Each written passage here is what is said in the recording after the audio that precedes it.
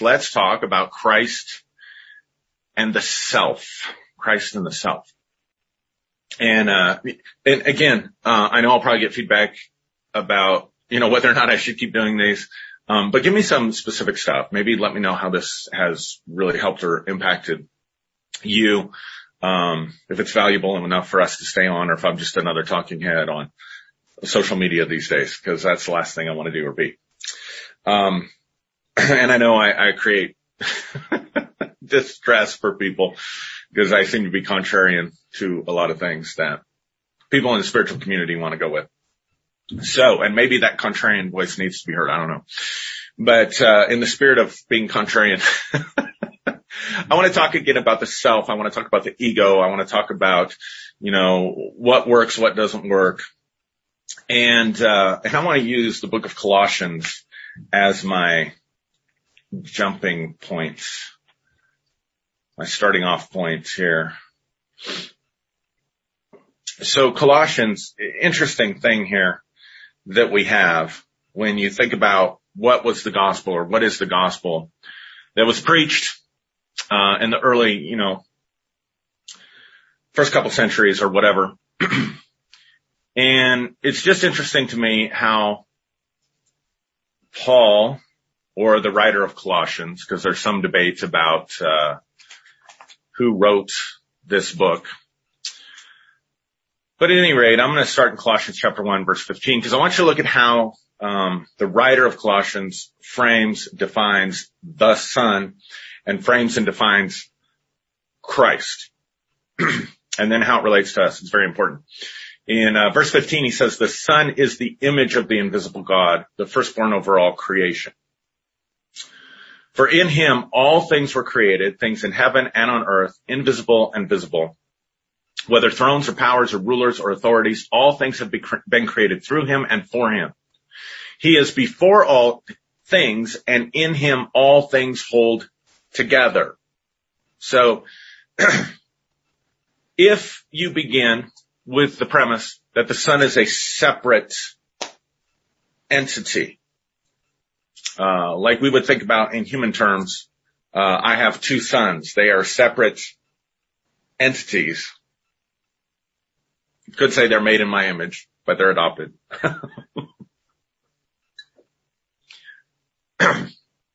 Or you could start out by saying he's describing what the Son is, not in human terms. In other words, he's reframing this whole idea of sonship and saying the Son is something else other than what we think. That what we call the Son is the image of the invisible God, the creative aspect of God. That all things that have been made, visible and invisible, were made by him and for him. And in him all things consist, or all things hold together. Now, he's not necessarily talking about the man Jesus. He's talking about something else here. I mean, you have to read that into the text, because you make the Christ and Jesus the same thing. And if you're still confused on that, I recommend Richard Rohr's book, The Universal Christ. Yeah, I think that's what's called, The Universal Christ, because he does a really good job of explaining that Jesus and Christ are not the same. So he is before all things, and in him all things hold together. Jesus didn't arrive until, the manger. Then he says he is the head of the body, the church. He is the beginning and the firstborn from among the dead, so that in everything he might have supremacy. For God was pleased to have all his fullness dwell in him, and through him to reconcile to himself all things, whether things on earth or things in heaven, by making peace through the blood of his cross. Now there he is talking about Jesus, and he is making Jesus and Christ the same. But let's keep reading. Once you were alienated from God and were enemies in your minds because of your evil behavior, but now he has reconciled you by Christ's physical body through death to present you holy in his sight, without blemish and free from accusation. If you continue in faith, established and firm, and do not move from the hope held out in the gospel. This is the gospel that you've heard and has been proclaimed to every creature under heaven, and of which I, Paul, have become a servant. Now I rejoice in what I am suffering for you, and I fill up in my flesh what is lacking in regard to Christ's afflictions for the sake of his body, which is the church, I have become its servant by the commission God gave me to present to you the word of God in its fullness. Now watch this. To present to you the word of God in its fullness. This is the fullness of the word of God and the gospel that Paul preached in this next statement. The mystery that has been kept hidden. Watch the language, very important. The mystery that has been kept hidden for ages and generations, but now is disclosed to the Lord's people. To them God has chosen to make known among the Gentiles the glorious riches of this mystery, which is Christ in you, the hope of glory. He is the one we proclaim. When he says he is the one we proclaim, who's he talking about? He's talking about Christ in you, even among the Gentiles. He says that's the fullness of the word of God and the mystery that has been hidden and kept secret for ages and for generations. So in other words, what the writer here is saying is that the only thing that has changed with Jesus, with the coming of Jesus, the only thing that changed was that something that always existed and always was from the very beginning of time, that was always there, but people were ignorant of. People did not know about. There was no revelation to them of. Now, I'm not arguing that this is truth. I'm simply saying this is what the writer of Colossians is saying. Right? That something always was, but it was kept secret. So the only thing that was being brought about by the coming of Jesus and by Paul's preaching was a revelation of what had been kept secret and what had been hidden from ages and generations. It was a revelation that the Son, this invisible image of God that created all things, that upholds all things, was always wrapped up inside of you, was always in you. And he says that's the fullness of the word of God and the gospel that he's preaching.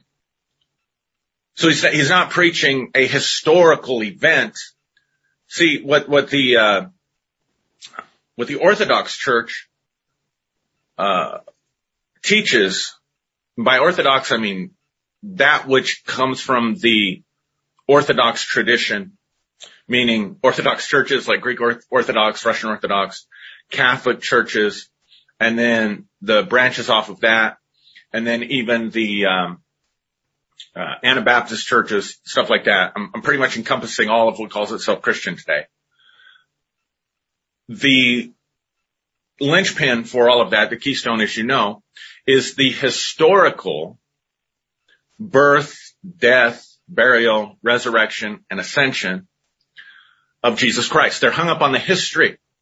And evangelicals, well, not just evangelicals, just about everybody in that tradition, in some way, shape, or form, says that human beings have relationship with God who is other than them, who is outside of them, our Father who art in heaven, right? You have this relationship with God only through belief in the historical person of Jesus, the historical crucifixion of Jesus, and the historical resurrection of Jesus. And so what they're saying, they're reducing relationship with God down to belief in history, belief in a historical event. But what the writer of Colossians is saying, he's saying the historical event has nothing to do with it. Now, here's the difference. I mean, that's literally what he's saying. He's saying nothing happened historically that changed anything. The only thing that's changed is you were once alienated from God in your own minds, and now there is a revelation to let you know that Christ was in you. Christ has always been in you. You've always been one with the Son and with the Creator. And it's the discovery of this self that is in you that is the glorious mysteries and the riches of the fullness of the gospel and the message and the fullness of the Word of God. Now, what the Orthodox Church would say is that something, I'm going to use a big word for you, but I'll explain it. Something ontologically happened at the incarnation. Something ontologically happened at the crucifixion and the resurrection and ascension. Now, the word ontological means the study of the nature of something. So what they are saying is that there was something about the nature of reality. There was something about the nature of humanity. There was something about the nature of God that changed with the coming of Jesus and the coming of Christ in the manger and all that stuff. And they'll say something ontologically changed, but then they'll say you have to believe the history and believe in a historical person to experience the reality of that ontological change. So that's kind of the difference between what's being said here and what's traditionally preached and believed in most churches. Now, the writer here is also saying that the Son or the Christ reconciled to himself all things, whether things on earth or things in heaven, by making peace through the blood shed on his cross. So in other words, he's not necessarily saying something changed in the nature of things, but he's saying that something changed in the relationship of things. That now, again, we have some problems here, gang, because if we believe in a devil that's out there attacking us and deceiving us and all that stuff, the writer here is saying that there was reconciliation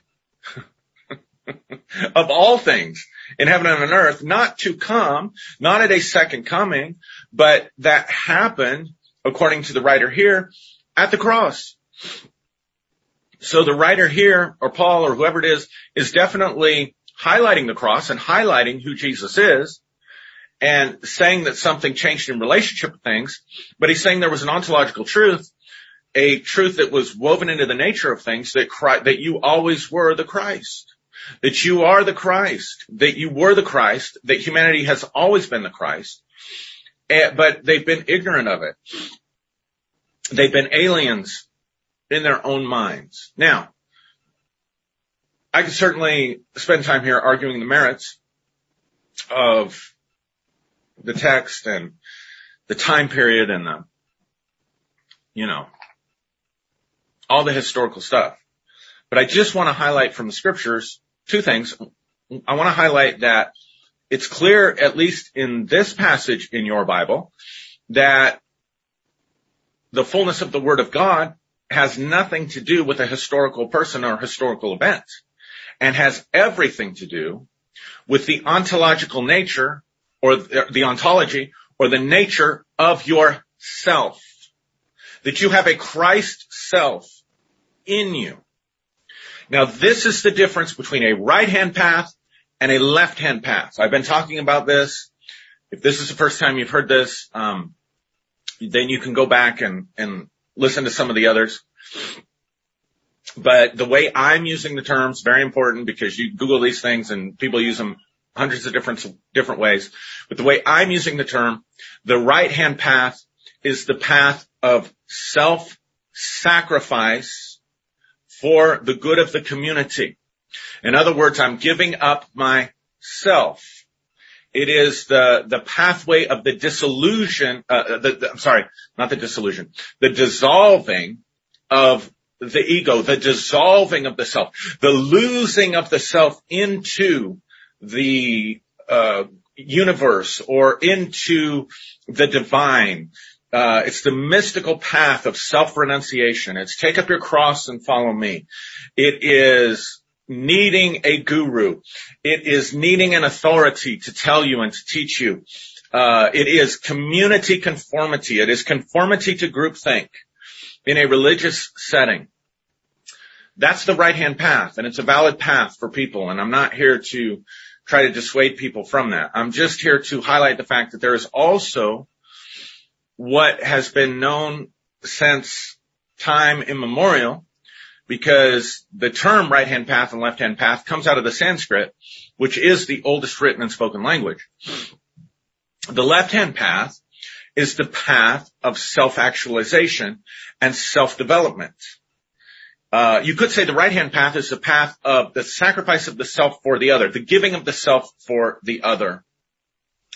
The left-hand path is going deeply within the self and connecting to the true, higher, and authentic self, and then working with the self to transform the self for the purpose of bringing your eternal self and soul to its highest divine pitch and expression as your highest and best service towards community. So I'm afraid that in spiritual circles, we create these false dichotomies, and we create these things that cause people to just get on another religious treadmill that's going to lead them to just as much disillusionment down the road as maybe what they had before. And yet it sounds so good because it sounds so similar to what they had before. And so I want to be saying something very, very different. So the difference for me then is this. The difference between the right-hand path, which Christianity, in my view, is a right-hand path. Gnostic Christianity is a little bit more reflective of a left-hand path, in my opinion.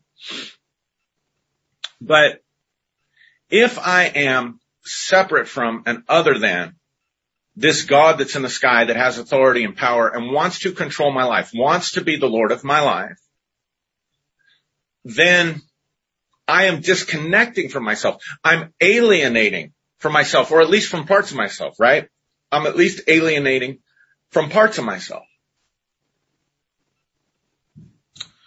Whereas what Paul's saying here in Colossians, and what I'm advocating for, is a journey deep within the self to connect with your authentic self. So in other words, the Son, God, S-O-N, Christ, the image of God, the divine essence, the divine power, however you want to understand that,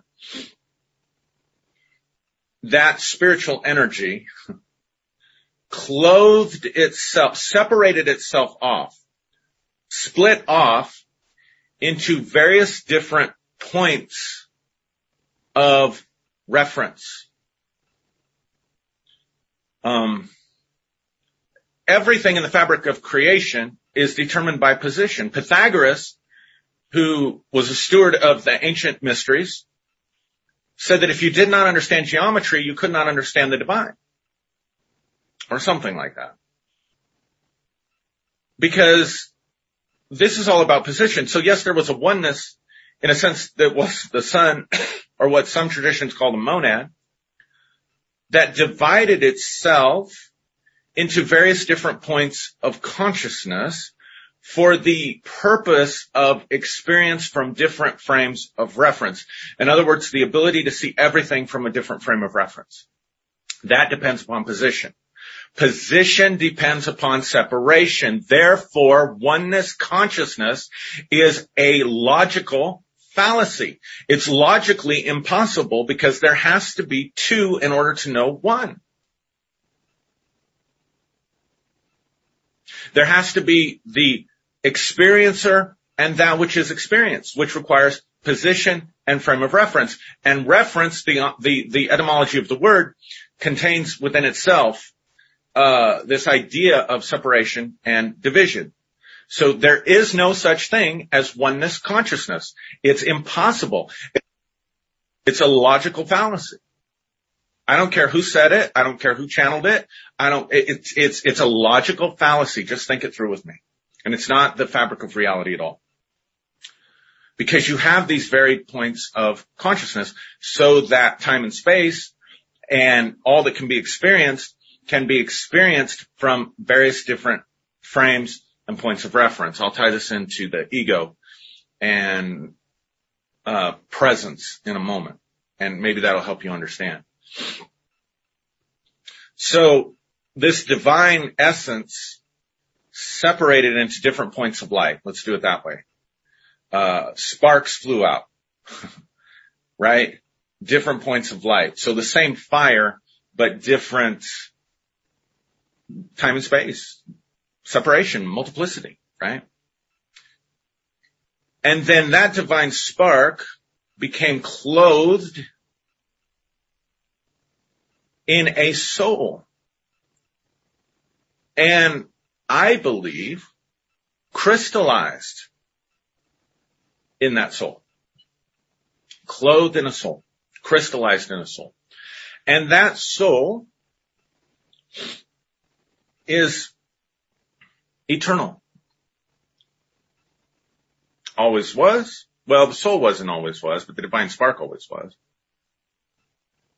But has been in the past, before you were formed in your mother's womb in this life, and will be going forward in the future.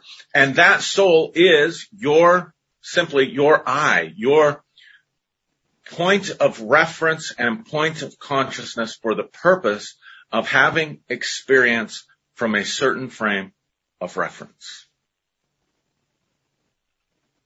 Then the soul comes down and descends into a body and develops a personality. So if you can think about it this way, the divine spark comes down, becomes clothed with a soul, becomes crystallized or solidified in that soul. Inside that soul is your purpose for coming here. Inside that soul is all that is authentic and divine about you. In that soul is all that is true of you.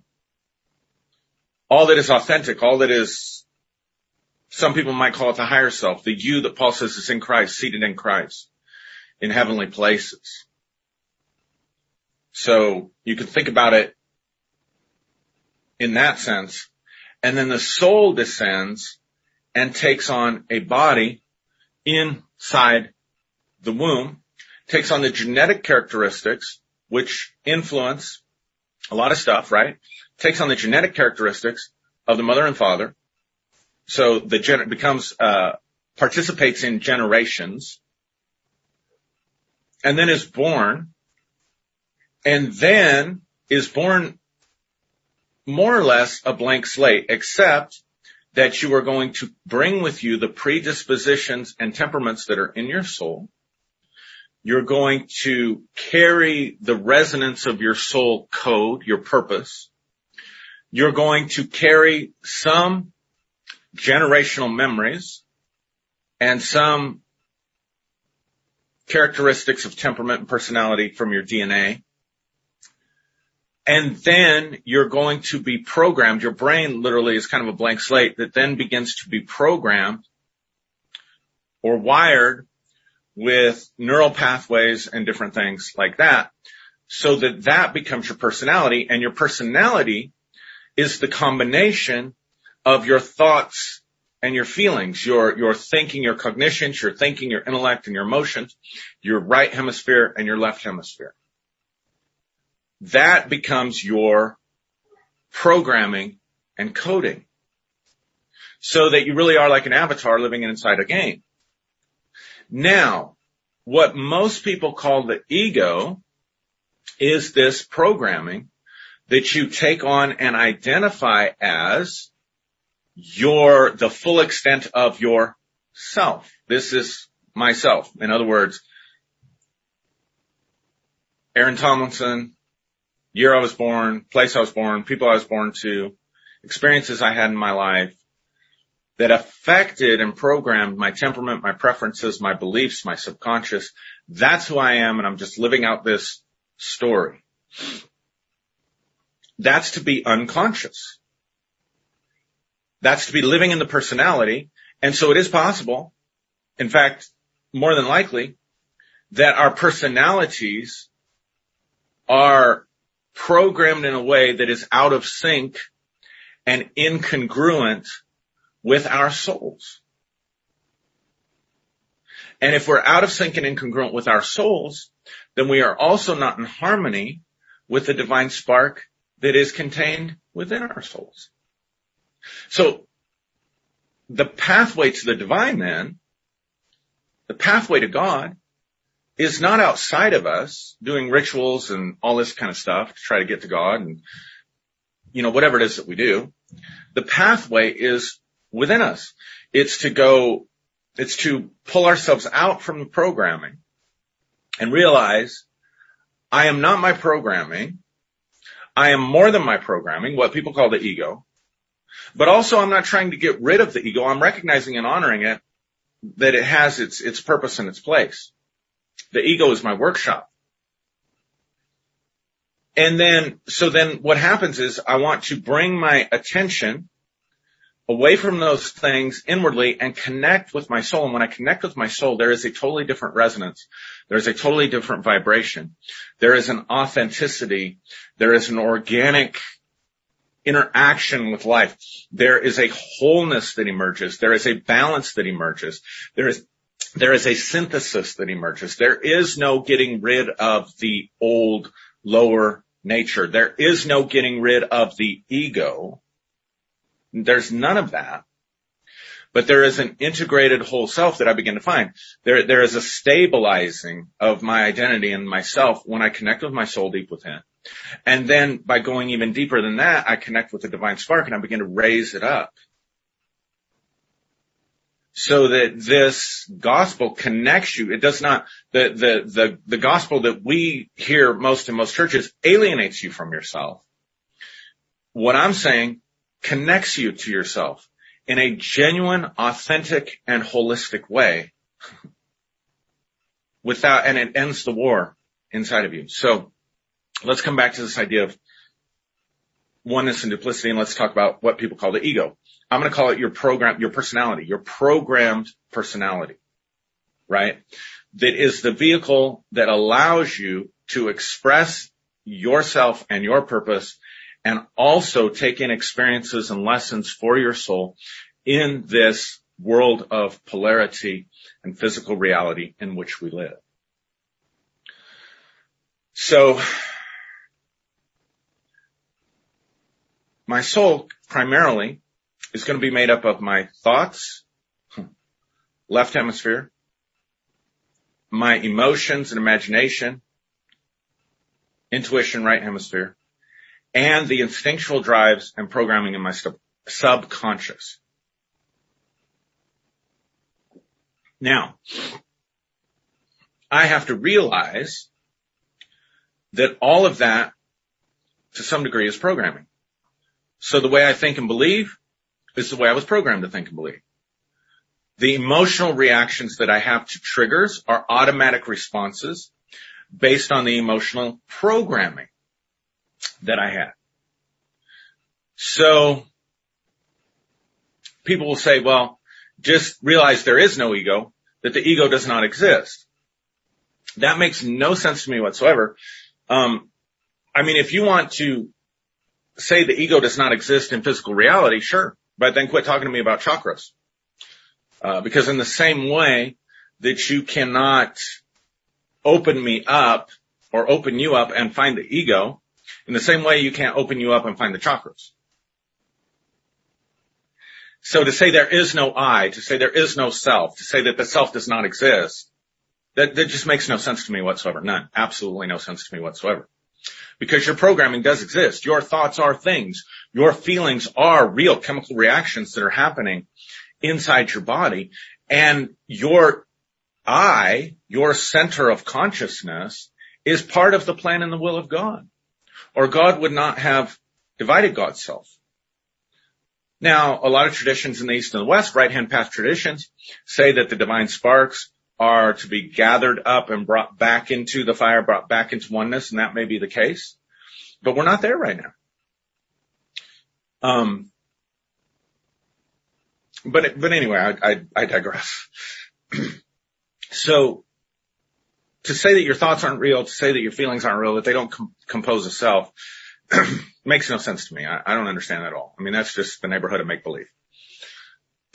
So, what then this left-hand path says is that I can transform myself. I can change. I can wake up and realize I've been programmed this way, and I can decide whether it's working for me or whether it's not working for me or whether it's in sync with my deeper, highest self. And if it's not, then I observe it. So I no longer identify with the thinker or the talker, or like, let's say if you've got a lot of shame self-talk, a lot of fear self-talk, that's not a lower self.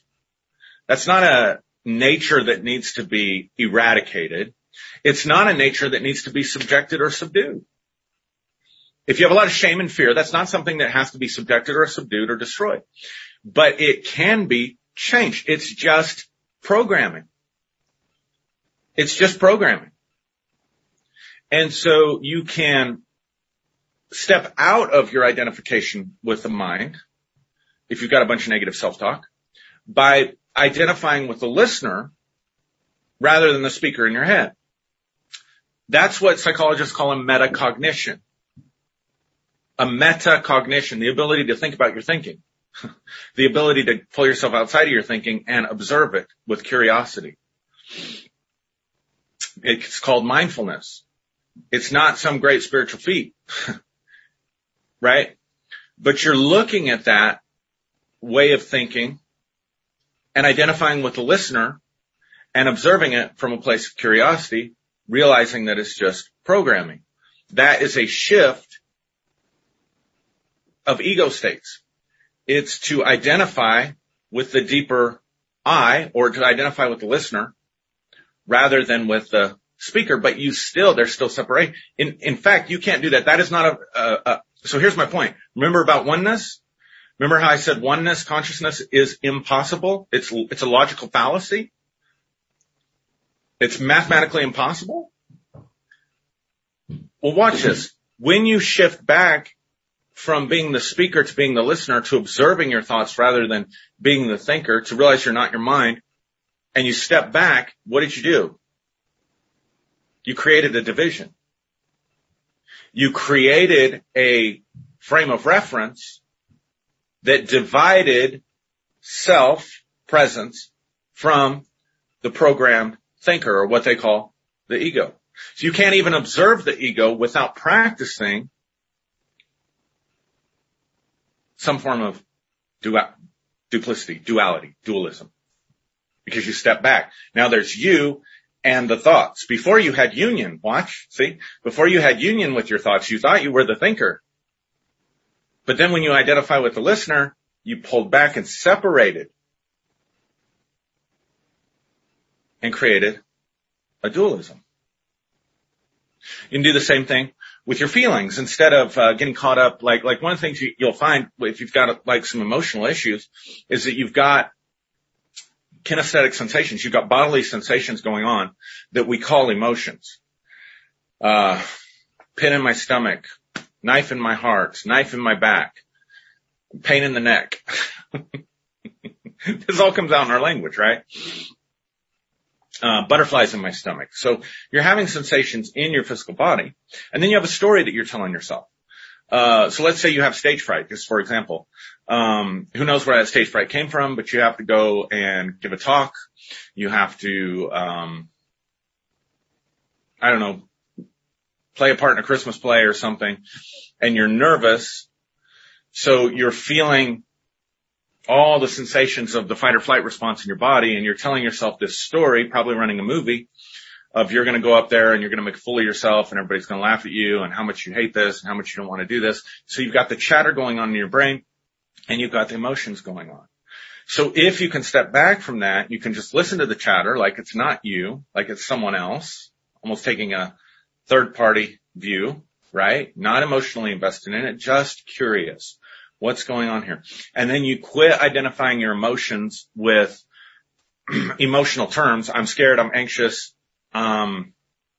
angry, whatever.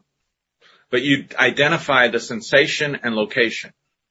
In my stomach, I feel heavy. I feel tight. There's a burning sensation that's coming up. I feel like Tabasco sauce coming up the back of my neck, right? Those kinds of things, to just sit down and describe those things out loud, to describe what the speaker in your head is saying out loud, allows you to disidentify. It's a way that you can retract yourself or pull back from the personality and realize that you are more than your personality. That your personality is important. You're not trying to eradicate it. You're not trying to destroy it. But you want to be in charge of it. You want the programming to come ultimately from the divine that is within you and from your soul in terms of how you are living your purpose out in your life. So hopefully that helped you. I want to just sum this up by saying the difference is this, that religion will alienate you from yourself. It'll teach you to hate yourself, teach you to be at war with different parts of yourself, teach you to kill and get rid of parts of yourself. This pathway of spirituality is saying get to know yourself, fall in love with yourself, fall in love with every aspect of yourself. Don't repeat the same mistakes that you did when you were stuck in a religion that you wanted to get out of, where you were at war with yourself, fighting with yourself, hating on yourself, and feeling like you had to change yourself, being alienated from yourself. Don't get into this pathway of thinking that you can't know for yourself what is right for you and that you have to follow some path or follow some guru or follow somebody's teachings to the letter. Not even mine, which I know none of you are doing, because I hear from it and I love it. I don't agree with everything you say. Great. I'm so glad to hear that, because I don't want to be peddling something that's just programming people on another right-hand path. So to think that you have to follow someone or something else and surrender parts of yourself and sacrifice yourself, you don't have to do that.